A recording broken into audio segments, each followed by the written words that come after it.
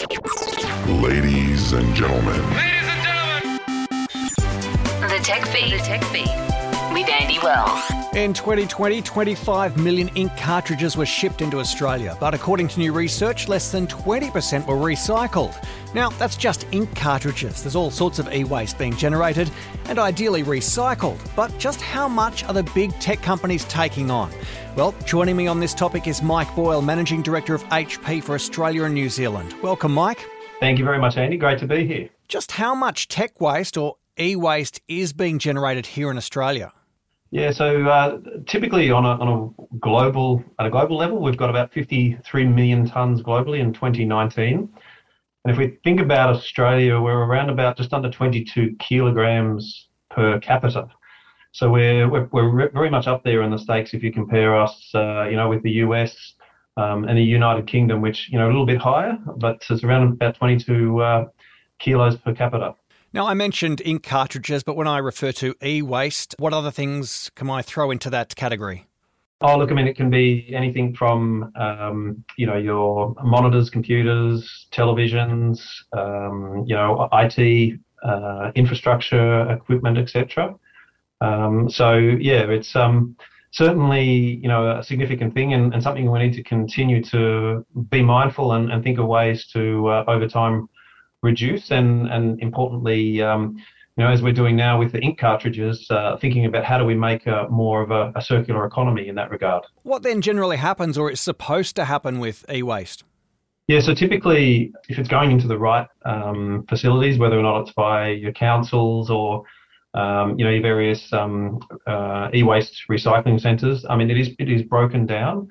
And then obviously there's core components that can be reused and I guess what we all like to think as much as possible where it is possible that there is that actually happening. One of the things we love about what we've done, particularly around the ink cartridges and the toner, in working with organisations such as Planet Arc, it does help us sort of close the loop and actually put it back to a point where if you actually look on a worldwide basis per capita now with our ink cartridges, around about 82% of plastic that actually goes into our ink cartridges is actually reused plastic, and 100% of the plastic from our toner is actually reused. So where you can close the loop, it truly does go back into being 100% recycled. Did COVID-19 lockdowns impact recycling? Yeah, look, I don't have any statistics specifically around, e-waste in Australia in the last 18 months. We did, I think, as you said, with the 25 million cartridges that, get consumed on an annual basis, we did see an overall reduction in the amount of cartridges that were being recycled as such, because it just meant that people weren't able to go to, into that retail environment to actually deposit the e-waste, etc. So hence, yes, more, has gone into just general landfill as such. I might be putting you on the spot, but due to COVID, is there a general feeling that maybe we used more ink? Yeah, look, if we look anecdotally at our statistics, certainly the consumption in the household, we're definitely using more ink. What we're actually seeing is that with the closure of offices, you're seeing this decentralised printing as such. So, the average household consumption has actually increased as a result of COVID, and hence, the recycling rates are vitally important to make sure that we do get those cartridges coming back and being, giving them the opportunity to be recycled. So I guess recycling is that kind of end-of-life approach for us all to be sort of more green. So what then actually is HP doing to move to that more sustainable practice in both product development and manufacturing? Yeah, so HP for the last 20 years, we're very focused across, our entire supply chain, whether or not it goes in terms of the way that we source our products. And now where there's a real focus is around single-use packaging. So one of the things that we've committed to that over 75% of our products will have will eliminate 75% of single-use packaging by 2025.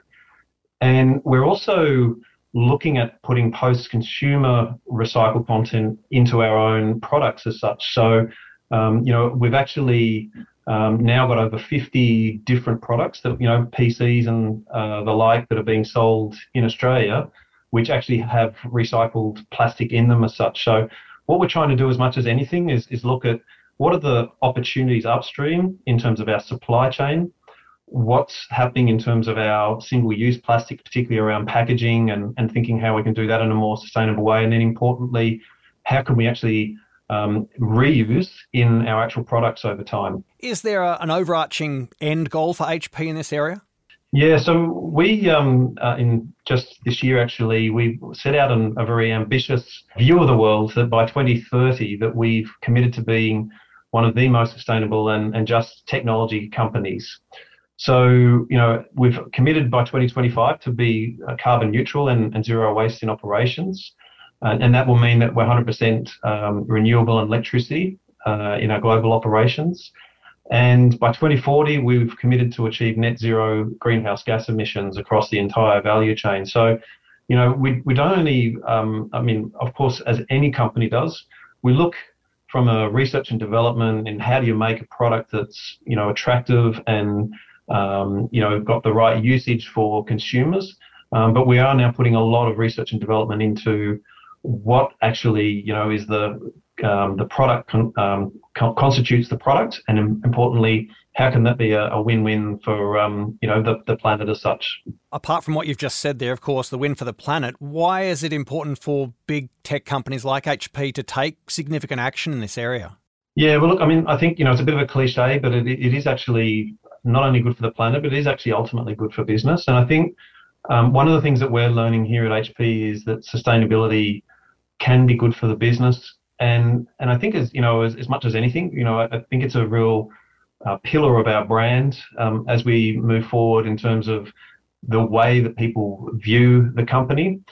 And, I think, for Australian businesses as well, one of the things we're looking at is not only as a multinational, what's the global picture and how can we make things better for businesses, but we're also looking at, how can we actually innovate and drive change here locally that can, have a benefit for everyone. So ultimately, I think the tech sector is powering all of our economies in different ways. And we've got to look at the tech sector playing an important role and through that collaboration in finding ways for us all to think more sustainability, no matter what business that you're in. So for consumers who share that same mindset, should they be perhaps looking more closely at what tech companies are doing in sustainability and recycling, perhaps to help them make better purchasing decisions? Yeah, look, I think consumers are, definitely becoming more discerning in terms of when they think about the sustainability and the products that they pick up. And, I know we all have that feeling, sometimes now when we, you go from the excitement of unboxing, et cetera, and then you put the box out into recycling, which goes there very, very quickly. And then you sort of start to add up all the sort of the things that happen there. So I think that consumers are looking, end to end. They're wanting to do more research in terms of what brands are doing the right thing, particularly the younger demographic. I think the statistics are obviously showing that the younger demographics are really quite critical in terms of how they want to look at things. And I think the other thing is that there's a lot more information out there. So consumers are often a lot more armed and, they are voting with their feet with companies that are doing the right thing. Right. So apart from listening to this interview, how would someone know if a company like HP has a plan to reduce their environmental impact? Yeah, so, first of all, we went very broadly around the Olympics coverage. So we were one of the network sponsors for the Olympics as such. And in fact, our whole campaign was actually based around sustainability. So we've been very much, rather than, thinking that, obviously HP is a very well-known IT brand and has been for over 83 years. We're really wanting to lead with the story that, that we are thinking sustainably about what the planet is good for the planet above the line. And then if you go, beneath the surface, whether or not it's the packaging that you're viewing on the shop floor as it arrives through to you, and all the message that we've got, and the fact that, we've just launched Instant Ink, for example, as a service, where we're now creating a win-win proposition for consumers so that they know if they're subscribing to this service that the product is sourced and manufactured in a sustainable way. They're actually then automatically posting back the used consumables to go into recycling.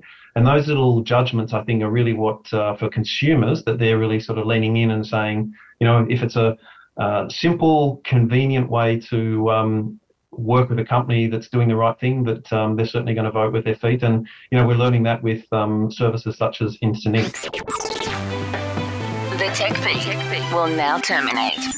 Visit techdaily.com.au. For those who want to dig a little bit deeper, is there some information on the HP website about sustainability? You just go to hp.com.au and just look towards the sustainability links. We've quite recently launched our 20th Sustainable Impact document as well, and there's a lot more detail that people can learn from about what HP have not only been doing, but what we plan to do in the future. Sounds like a great plan. Thanks, Mike.